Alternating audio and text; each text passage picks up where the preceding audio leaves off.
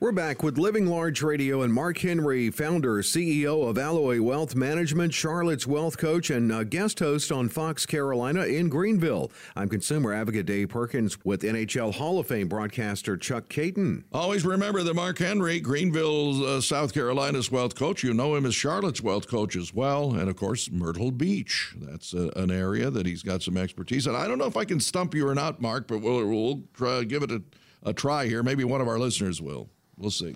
All right, I'm ready. All right, Andy wants to know, as a 50-year-old who makes $65,000 a year, my company does not offer a 401k plan, but I recently opened a Roth IRA with a contribution of 10% of my paycheck. So is this a good investment for me? And how much can I expect to make in 10 years when I'm planning to retire? I guess he wants you to put your Karnak. Yeah, so that part I can't help you with, but right. I love the idea of of this Roth IRA and contributing 10% of his paycheck into a tax-deferred account. Is that a good investment? I think it's always a good investment to have a tax-deferred account.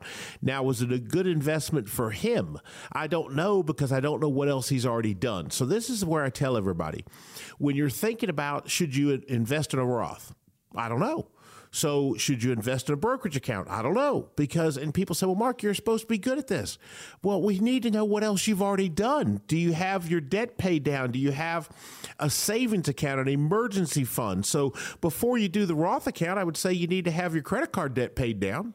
So that's why I say the I don't know part. But for many people, the Roth IRA is the missing part, and it's a part they absolutely need to take advantage of. All right, let's go to Janet now, who wants to know about this situation. My mother-in-law is 61, and she has savings, but nothing invested in the way of an employer plan, like an IRA or anything like this. So Sure. The initial plan has been to live within her means and rely on Social Security. But now, yeah, I know what you're going to say. There's one red flag there. Could she invest in bonds and maybe an index fund, or is there a structured plan that you would recommend? I would recommend not doing anything until she gets a written retirement plan done by hopefully a certified financial planner, so she can see how this is going to look, because the reality is trying to live off of Social Security alone is just really hard, even if you have help from other people. So don't panic.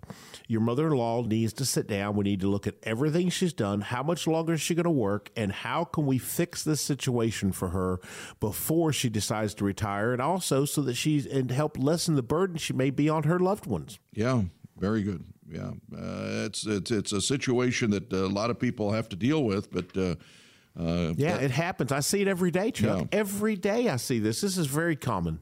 All right, let's go to Randy now. What's a good rule of thumb when it comes to budgeting for a long-term care insurance policy? Caution, Will Robinson. This is coming off of that great show, Lost in Space. Caution. So let's be careful. What type of long-term care are we getting? Are we getting a traditional long-term care plan that's going to be affordable today, Randy, and it's going to go up tomorrow and the next day and the next day, and one day it's going to get so high you have to cancel it? Where does your money go if you don't use it?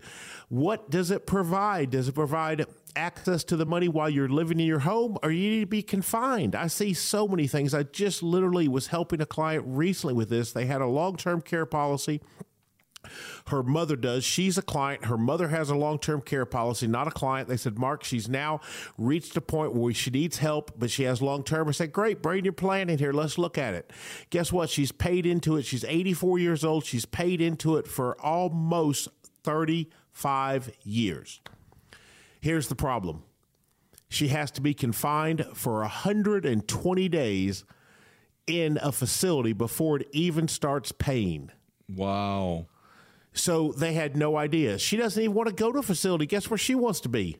Home. At home. Sure. And so they thought they could access this and start getting money from, and their plan does not even allow the first dollar to be paid out until she has been in a licensed nursing home for 120 days. And I've got to believe in my heart, 35 years ago, if she'd have known that, she wouldn't have bought that plan. No, I mean, who wants to do that? I mean, that's the fine print fiasco that we it's all caution, look at. caution. And again, this is where make sure you know who you're working with. Are you working with an insurance salesperson? Not that that's bad. There's great people that are you working with someone licensed as a fiduciary that can look at all the options for you and put on the table what you need? Absolutely. All right, final question comes from Robert, who is 65. He says, I'm going to be retiring in June, and I've about $150,000 in a Roth IRA and about $450,000. Okay. $100,000 in a 401k. Now, does it matter which one I start taking money from first, or should I just take a little bit from each? Yes, caution, Will Robinson, after the last caller. So guess what? You need a written plan for where the money's going to come from. All we've talked about here is sounds like about $600,000 in investment accounts. Do we have an emergency fund? What's our spending plan look like? How much can we withdraw and never run out of money? And so we need to look at taxes. Is there any other pension income? What are you going to be getting from Social Security? Let's take a look at the entire income plan, and let's make sure we include Medicare in that so we can make sure we're getting you cost-effective Medicare planning, put it all on paper, and then we'll come up with a plan of where you should be withdrawing your money from. And Chuck, this question and most of these could be answered with the basics of a written retirement plan, which is what we're offering today. Chuck, let's open those phone lines. All right, they are open. All right, we're going to accept the next 15 callers. If you've saved $250,000 or more for retirement, please don't miss this. Get a second opinion. Get one in writing.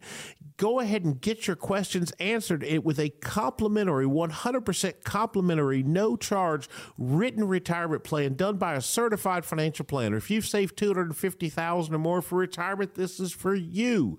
It's going to help you take the mystery out of all this stuff we're talking about today. We'll talk about the fees, what you're currently paying. See if you can actually pay less. See if you have those hidden termites eating up your financial plan. We'll look at a tax analysis, a customized income plan. In short, we're going to help you take the guesswork out of retirement planning by getting you a written retirement plan, and it's all absolutely complimentary with no obligations for the next lucky 15 callers that'll call in right now. 800-501-9805, and you can text. If you text, and really all you have to do is simply text keyword wealth, 800-501-9805. This is for the next 15, a comprehensive review which results in you receiving that customized written financial plan. 800-501-9805. Call or text keyword wealth, 800-501-9805. Wonderful show, Mark, and I know you've got some final thoughts. Absolutely, Chuck. So thanks again for being on the show with us today. For all the listeners that have been listening faithfully for so long, thank you again, because without you, we don't have a show. For Dave and the behind-the-scenes team, everybody, that Thomas, all the people that work so hard producing this show, thank you for what you do each and every week. And then I always try to end with a rare or a piece of good news. This one is fabulous. So I was down. We're looking for the beautiful office in Myrtle Beach. We're taking our clients. We want to build a great place down there. So I was down there in Myrtle Beach, and I was sitting there talking to one of the people at the hotel I was staying in, and he asked me, he showed me a shark's tooth he had found on the beach, and I said, that is so cool. And he said, yeah, he said, I'm always looking for one of those megalodon, one of these prehistoric megalodons, and he tells me the story of, he said, I said, do you sign those? He goes, oh, people find them all the time. Not all the time, but they do find them. It's rare. He's been looking for 30 years. He's never found one. But he makes this comment. He said he had told a visitor down there to North Myrtle about it, and she goes out on the beach. This is a lady from another state, and she finds one. He's been looking for 30 years, never found one. Well, then it turns out in the news, in Prince Frederick, Maryland, a 9-year-old girl has just made the ultimate discovery. She found a 15 million, according to the scientists, megalodon tooth. It's a little over 5 inches. And she just found that thing. I found this story. It's a giant tooth, one of the coolest things you're ever going to see. And I found that out there on the Fox News channel. And I thought that was so cool because we had literally just talked about that down there. I had no idea you could find those on the beaches of North Myrtle down there. But anyway, so with all that said, please stay tuned next week for another amazing episode of Living Large Radio with Mark Henry.